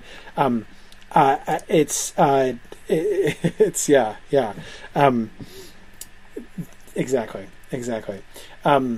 Yes, Sarah King says Olson criticizes this verse as bouncy, nursery rhymish, and unworthy of the author. Yeah, that's pretty. That's always what I thought about that passage. I knew there must be a manuscript corruption at that point. I was really glad to see that confirmed. Okay, one last one, and then we'll move on. And this is the place where we see him most pointedly breaking out into commentary on Lewis's poetry. Hateful art thou, O land of trees! My flute shall finger no more seas. May music perish. That's the original reading. This is Dairon, of course. Clearly corrupt. HJL, O hateful land of trees, be mute. My fingers now forget the flute. Against this my father wrote, frightful 18th century, but he reordered the second line to, my fingers the flute shall no more seize, and subsequently rewrote the passage to the form given in this. So he rewrote it to, hateful art thou, O land of trees, may fear in silence on thee seize, my flute shall fall from idle hand, and mirth shall leave Beleriand. This is eventually where it ended up. But it is, I think that it's not just that Tolkien sort of makes fun of Lewis's verse here, but I think he completely nails it. Again, the first time I read this, I mean, I've read a bunch of Lewis's poetry. I mean, even if you don't have his collected poems, you can read a bunch of his poetry in Pilgrim's Regress, for instance. He includes a lot of his poetry there. It's the most poetry-filled book that Lewis wrote, other than his collected poems. But I'd never been able to articulate what I disliked about his poems, but I think frightful 18th century, it just absolutely nails it. O hateful land of trees, be mute. My fingers now forget the flute. That's very, not that all 18th century poetry is frightful, but when 18th century poetry is frightful, it's frightful in precisely that way. Yes, Roy, it's the bounciness of the I ams there. My fingers now forget the flute, and the forcing of mute and flute, right? Oh, hateful land of trees, be mute. My fingers now forget the flute. Like neither one of those things. Like trees be mute, nor my fingers now forget the flute. Nobody talks like that. Right? I mean, there's not that Tolkien's verse is always in like perfectly natural and conversational language, but the kind of the sort of torture of things to sort of get things to not only come out to the rhymes in the way they are, in the way that the rhymes fall, but to have the iams be perfect as well. It's kind of it's kind of horrible. Yeah. And so notice how even the choice of mute and flute as the end rhymes, and how Tolkien stays way away from that, right? Trees, seas, that's good enough, right? He's not going to do mute flute. Right, exactly, Carita. Now, Tolkien sticks with much more dignified lines like, oh the hoot, how he trillips on his flute. Far more dignified. Oh the hoot, being perhaps the most inspired line of poetry that Tolkien ever composed, and he did. The Song of Tin Fang Warble. Anyway, totally different oral effect Tolkien's going for there. All right, anyway, okay, enough. I'm totally indulging myself here now. Let's look briefly, we're not going to look in much detail, but let's look briefly at The Lay of Leithian Recommenced, when Tolkien comes back to this in 1950. To me, the most fascinating and suggestive thing about this whole effort, the whole Lay of Leithian Recommenced that Christopher Tolkien gives us here, is the chronology of it. The fact that, as Christopher Tolkien says, the evidence of the paper on which it's written and everything suggests that this is the first thing he turned to. So as soon as Tolkien finishes The Lord of the Ring, and he pushes the manuscript of The Lord of the Rings aside, or perhaps he pushes against it and pushes his chair back because it's so big. But anyway, when he distances himself somehow or other from the manuscript of The Lord of the Rings and turns himself to do something else, the first thing he does is come back and start rewriting The Lay of Leithian. That is, to me, fascinating. That is very cool. His first impulse is not to go back and to revise the Quenta, right? You'd think it might be, right? Think about, for instance, how his mythology has developed during The Lord of the Rings, right? During the course of the writing of The Lord of the Rings, so many ideas that he'd been kind of toying with get worked out much more clearly. Is that a lot has happened in the world of his mythology. I would think, if I didn't know anything about it and I were asked to guess, okay, as soon as Tolkien finished The Lord of the Rings, what's the first thing he wrote? That's what I would have guessed. I would have been like, well, surely his first impulse would have been, okay, now before I forget, I got to organize this stuff, right? I got to go back and make a new sketch of an outline for the Quenta to sort of show the new ideas about the First Age, right, and how it connects with the Third Age and all this stuff that I've worked out in doing The Lord of the Rings. But that's not what he did, right? Instead, he says, oh, there's that poem I never finished, right? I want to do that poem again. But of course, what does he do? He does the Tolkien thing, right? He doesn't say, okay, I was halfway through Canto 14. Let's finish Canto 14 and keep going. No. He says, let's go back to Canto 1 and rewrite the whole thing from the beginning, right? And thus doesn't even get as far as he had gotten before. Anyway, so one conclusion that I think we can clearly draw here is that this poem, The Lay of Leithian, is plainly not suffering the fate of the Lay of the Children of Húrin. By which I mean, remember how the Lay of the Children of Húrin gets kind of overtaken by the Lay of Leithian, right? He's sort of drawn away from, and we can see his steady and continual seduction by the story of Beleriand and Luthien, right? He wants to write that, and he's doing it more and more, and then finally just says, forget it, I'm just going to do it, right? It's plain that his mind was wandering, that his desire was shifting. He didn't want to finish The Lay of the Children of Húrin. He wanted to do the story of Beleriand and Luthien instead. That's obvious even from the later text of The Lay of the Children of Húrin. That's not what happened. So why did he finish The Lay of Leithian? Obviously, not because he lost interest in it, right? And that is very evocatively shown by the fact that he jumps right back into it as soon as he gets The Lord of the Rings out and finished. So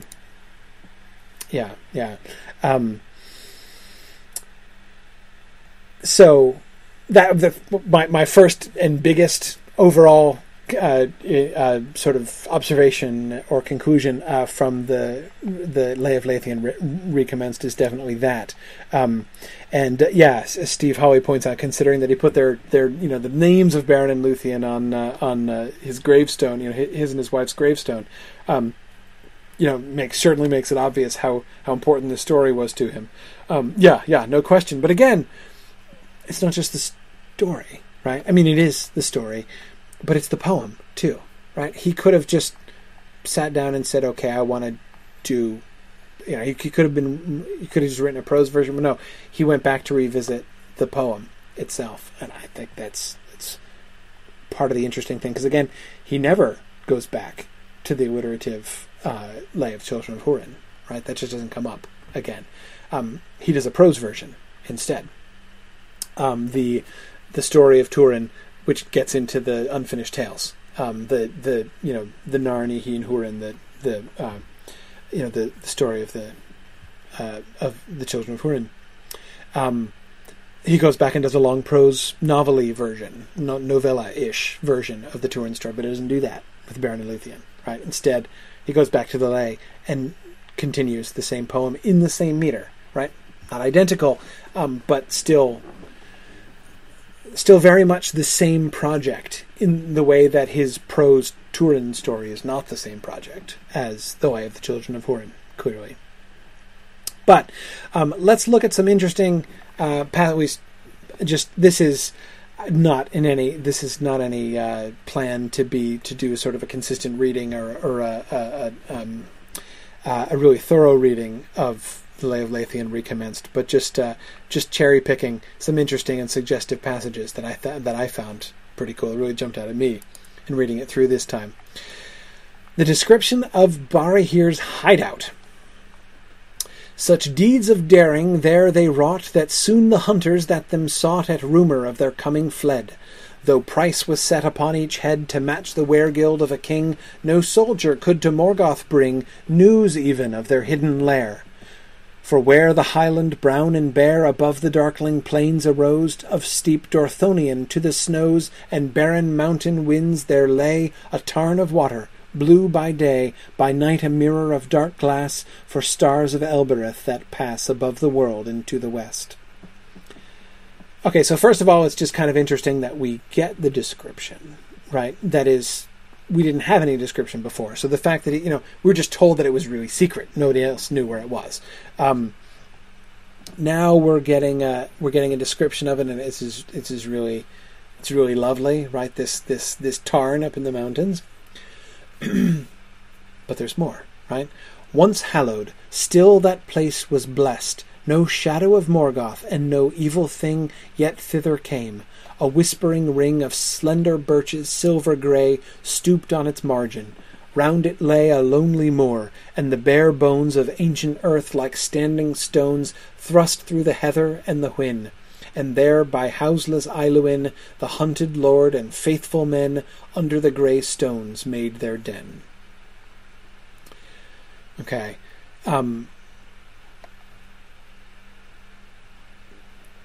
See what just happened there? Which I find really interesting. It's not just enough here. Barahir's hiding place is now no longer just a really top secret hideout, right? It's now a sacred place. It's now a holy place. It's now the Tarn of Ailuin, which featured in the Turin story. In fact, he's borrowed this from the Turin story. Remember all that business? We got stuff like this. We got a passage like this in the Lay of the Children of Húrin. When Turin is taken there by, what's his name? Flinding. I was going to say Gwyndor, but it's not Gwyndor yet. By Flinding, right? He's taken there in the healing of Turin, right? And we get all this description about how it's still sacred and almost still comes there and everything. And so there's this sort of the presence of the Valar, right? That are in that place, and it's really important for the healing of Turin, right? And it's a big important moment. And he's taken that and he's poached it for the Lay of Leithian, right? I said now, not only did he abandon the Lay of the Children of Húrin for the Lay of Leithian, he's now looting the corpse of the Lay of the Children of Húrin and incorporating the stuff into this poem. But anyway, okay. But really cool. So notice how he's really stepping up the symbolism of Barahir and his band, right?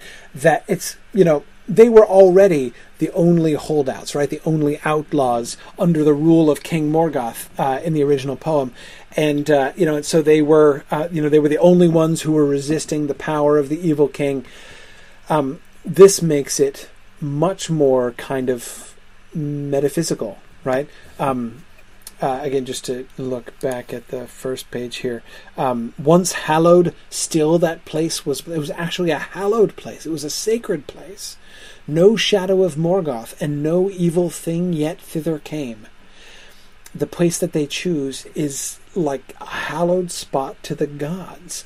We see this much closer tie between Barahir and the Valar. We saw some evidence in the earlier poem that the Valar were being a little bit more proactive. Remember back in Canto 2 and 3 when with Beren being gone and the implication that the fortune that happened to strike that Beren was away from the camp on the day that they were captured seemed to be perhaps not a pure chance, right? There was that kind of language was there in the original, but there's a much stronger element of that here, right? Where Barahir and his band are actually sheltering in this sacred, this holy place, this hallowed place, and so therefore, even at least indirectly, under the protection of the Valar. That seems to me a really interesting thing and a really important element, that if it's fair to draw this conclusion, the suggestion of that seems to me that the direction the poem is moving as he's revising it here is greater evidence of the sort of intervention of the Valar, right? Of the Valar playing a role on the good guy's side here. More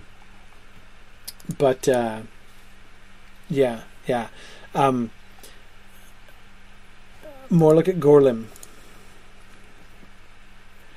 Here's Gorlim having been tricked and then captured.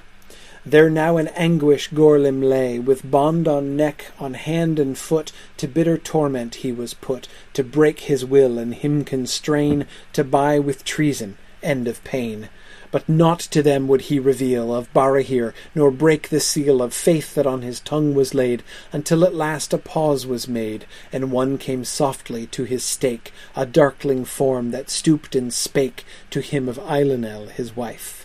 Wouldst thou, he said, forsake thy life, who with few words might win release for her and thee, and go in peace, and dwell together far from war, friends to the king? What wouldst thou more? And Gorlim, now long worn with pain, yearning to see his wife again, whom well he weened was also caught in Sauron's net, allowed the thought to grow, and faltered in his troth. Boy, in this version, never was there a more reluctant traitor, right? I mean, how could you more sort of fence around the character of a traitor, right? I mean, short of saying Gorlim never betrayed Barahir, he does absolutely everything he possibly can to make Gorlim remain an admirable character, right? This is absolutely at the opposite extreme of him coming to Morgoth with the plan of betraying Barahir. Maybe if I go him and offer to betray Barahir, he'll, reunite me with Eilunel. The extreme lengths to which he goes to show that, and then even to the very end, Gorlim never would have given in for his own sake, right? He would not break the seal of faith that on his tongue was laid. Not to them would he reveal. But it's that final temptation that he can't resist, right? That final doubt about if perhaps by speaking he could spare Eilunel pain. Yeah, good. Kate points out that there's the neck again. The bowed or chained neck is such a symbol of slavery or bondage. Yes, it is a very persistent symbol in Tolkien, and of course we see many times in this poem. But notice also this shift, I think, makes the psychological torment of Gorlim more distant. It's a simpler situation here than it was before. Remember that the horror, the effect of the passage here, the effect of Gorlim's suffering and treason is entirely different. In fact, it's almost like Fingolfin, right? Fingolfin's defeat, yeah, he's beaten down and he's crushed, but man, he stood up till the end.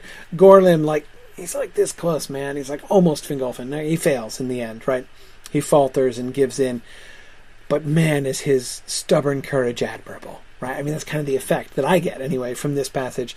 But in the original one, remember, one of the effects of that was that that sort of horrible kind of... I want to call it an Oedipus moment. Like that, what makes the moment of realization, to use the Greek word, the moment of anagnorisis for Oedipus in Oedipus' story, what makes that moment so horrible is not the unexpected shock. I mean, everybody, including Oedipus, has seen this coming, right? Like every single character in the play has already said to him, stop asking questions. Walk away right now. You don't want to know. And Oedipus kind of knows that he doesn't want to go, but he can't resist it, right? That sense of, it's not just like, oh, the horror, I killed my father and married my mother. Like, it's not the shock of the revelation that brings it home to Oedipus. What brings it home is like, and I did it, right? It didn't have to be that way, but it was like my own, like, I am to blame for this, that, and that's what he does in the original version with Gorlim, right? And remember how Morgoth just digs in the knife with that one, right? He's like, oh, no, I don't know, man. You didn't see anything. It was just an accident. God, that sucks to be you. You came and betrayed it. It was just, you just like saw something and it was even, boy, you must feel real dumb right now, right? You know, and so Gorlim, just that moment where Gorlim is like, oh, I've betrayed Bara here. And not only did I betray him for nothing, but gosh, just the horribleness of that moment is of a very different kind than this like heroic failure that we see in Gorlim here. This is moving. I'm touched, right? Like in a 19th century drawing room kind of way. It's moving, but it's much simpler. It's much more straightforward. I have to admit that although I admire the character of Gorlim much more in the second version, I find the psychological impact of the earlier version much more powerful. It is a little less clear, right? It's more complicated. You kind of have to sit and unpack it a little bit more to get it in the earlier version than in this version. But, I mean, like, you can easily come away from a first reading of the original version and be like, wait, so did Morgoth actually make that illusion or not? I don't get it, right? You kind of have to go back and be like, you know, and then the narrator comes back and is like, well, people afterwards said he probably did, you know, and even that's kind of inconclusive. So this is much more direct and straightforward as a story, and it's therefore sort of clearer and more powerful, I guess, but I kind of miss the particular quality of that. I mean, I think that the thing that he was evoking in with Gorlim before was really cool. Baron's absence. Okay, so Baron's absence. Remember, in the original version, that was where we got the narrator saying, like, so Baron just happened to be, by chance, Baron just happened to be away, but like Morgoth isn't the only one at work here, right? So it's probably not a coincidence. Instead, we get a whole farewell speech between Baron and Barahir, right? Son Baron, then said Barahir, thou know'st the rumour that we hear of strength from the Garhoth that is sent against us, and our food nigh spent. On thee the lot falls by our law to go forth now alone to draw what help thou canst from the hidden few that feed us still, and what is new to learn. Good fortune go with thee. In speed return, for grudgingly we spare thee from our brotherhood so small, and Gorlim in the wood is long astray or dead. Farewell. As Baron went, still like a knell resounded in his heart that word, the last of his father that he heard. Baron gets to say goodbye to his dad in this version. Isn't that interesting? But notice there's more than that, right? This bit I really like, right? It does, like, kind of undermine that whole, like, is it chance or is it fate, right? It undermines that a little bit, because here the question seems to me not, is it chance or is it fate, but rather, is it chance or was it his dad? Right? Barry here knows. He clearly fears the worst, right? Gorlim's been gone for a while. Hopefully he's dead, because it could be worse, right? He might have been captured. This could end. New strength from the Gaurhoth is sent, right? More orcs are coming our way. Things are looking really bad. We don't know where Gorlim is. I fear the worst. So he says to his son Beren, one of us has to go out and try to get provisions for the camp. And of course, apparently it's their law that they draw lots. One of them goes by the drawing of the lots, because they don't want to go out a bunch together, because it'd be easier to track, presumably. So he says to, by chance, right, by lot, the lot has fallen on you, right? That could be still technically by chance that Beren is not there, right? But I wonder. Makes me kind of wonder, right? Did Barry here rig that election, maybe? That he knows that danger is coming, and Nancy, I think that Barry here might have cheated. I really do. So, son, unfortunately, the lot has fallen on you. You have to go out somewhere where you can, and not be here where we may quite possibly be sitting ducks with Gorlim's absence and everything. I'm implying that I think Barry here might have cheated here, and his saying farewell, to good fortune go with thee, farewell. I think he doesn't know, but Nancy Foster considers this nepotism, sort of, yeah. But yeah, Kate, I agree. It can be read in multiple ways, right? It could be Barry here rigging it. It could be just chance, right? Absolutely. Either way is cool. Either way works. But anyway, this is one of all of the things that get added. This is that was probably my favorite one. Okay, no, this next one is my favorite one, and also the last one that I'm going to do. After Beren, his father and everybody else who get names in this version, all the rest of them get names. How cool is that? But anyway, they all die, right? And Beren recovers the ring, right, like in the original version. But then we get this extra bit. But sorrow now his heart had wrought to fierce despair. No more he fought in hope of life or joy or praise, but seeking so to use his days only that Morgoth deep should feel the sting of his avenging steel. Ere death he found an end of pain. His only fear was thraldom's chain. Okay, so we got some of that before. Right, we got that he was fighting in despair, and his only fear was thraldom, and he was being really brave. Vengeance wasn't quite so heavily emphasized, I think, in the other version. But even more remarkable is what happens as a consequence. Danger he sought, and death pursued, and thus escaped the doom he wooed. Escape and doom there in that same sentence, which is interesting. And deeds of breathless daring wrought alone, of which the rumour brought new hope to many a broken man. They whispered Beren, and began in secret words to whet and soft by shrouded hearths at evening oft songs they would sing of Beren's bow, of Dagmor his sword, how he would go silent to camps and slay the chief, or trapped in his hiding past belief would slip away, and under night by mist or moon or by the light of open day would come again.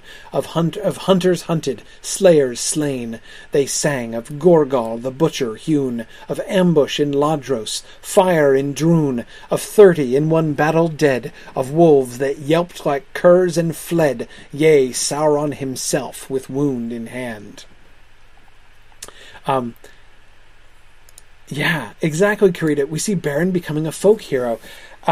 Remember, of course, throughout the story, Luthien says that Beren is a big deal, right? In the published Silmarillion, she says, even in Doriath, we've heard the legends of Beren's deeds, right?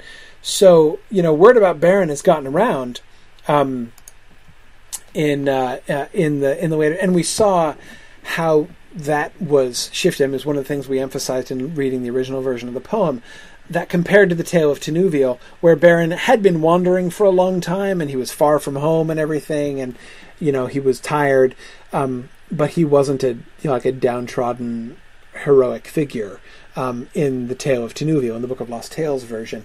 So we see how Tolkien, in the first version of the poem, raises his stature and shows how he is, forlorn and desperate and has this heritage of defiance of Morgoth and all this stuff. But here we see him increasing in, that's even, Tolkien's pushing that even further in the revision, right? But even more. Notice the foreshadowing here, right?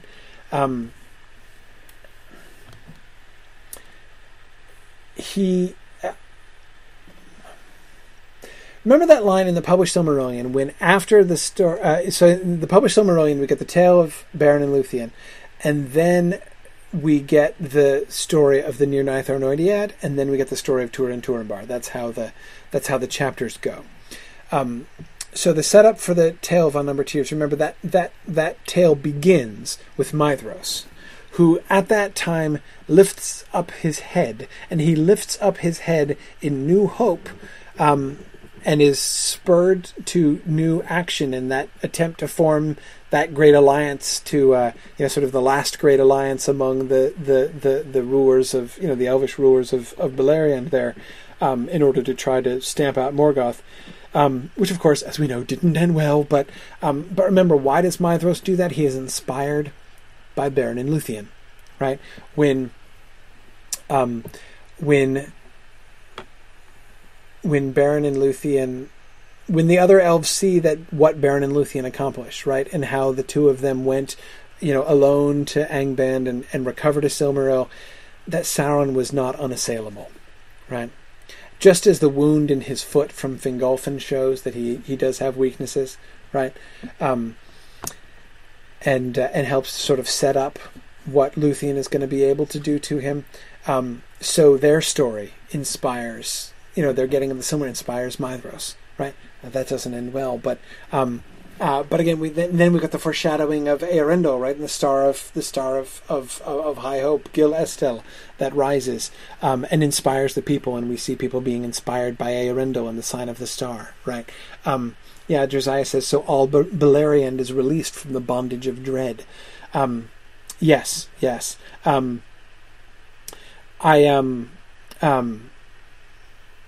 I do think that this is a kind of a foreshadowing in that way, right? So we can see the kind of hope that is being brought to the people by the example of Beren. I think one thing that we can see here is sort of the widening of the focus of the story, but I love this vision. It's one thing for Luthien to say, tales of his valor have come even to Doriath, right? That sounds kind of stale. Well, stale isn't the right word, but I don't know, clinical, right? This vision of downtrodden humans, right, who are living now under oppression, but are whispering Beren's name to each other, and inspired perhaps to secret resistance, began in secret swords to whet, right, because of the example of Beren, the inspiration that he is to others. That's really cool. I think really cool. And yeah, Kate, the wound to Sauron, how about that? Sauron himself with wound in hand. I wonder if it was the same hand, right? That's later going to get its finger cut off by Isildur. Even, of course, a bit of foreshadowing there, right, of Sauron's wounded hand. So Beren,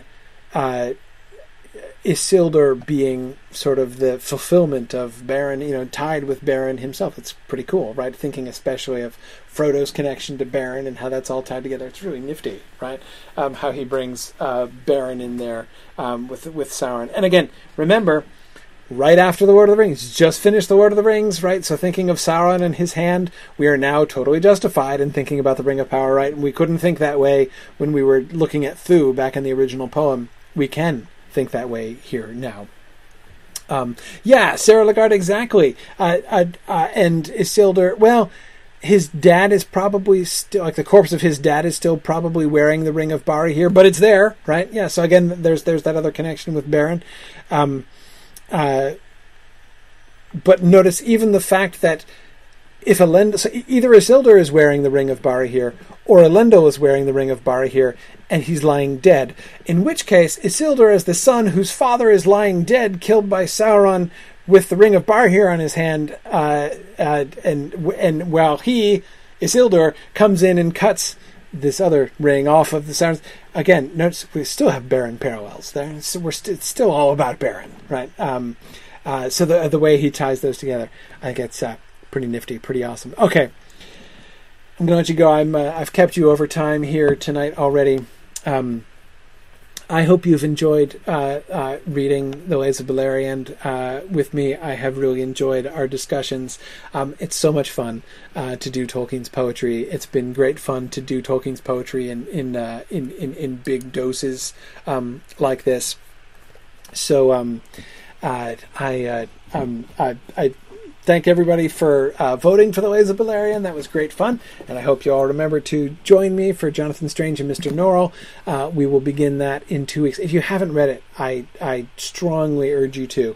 I don't know. I know that there are some people who are, who sort of come for the Tolkien classes in the Mythgard Academy and don't always come to the non-Tolkien stuff that we often do in between.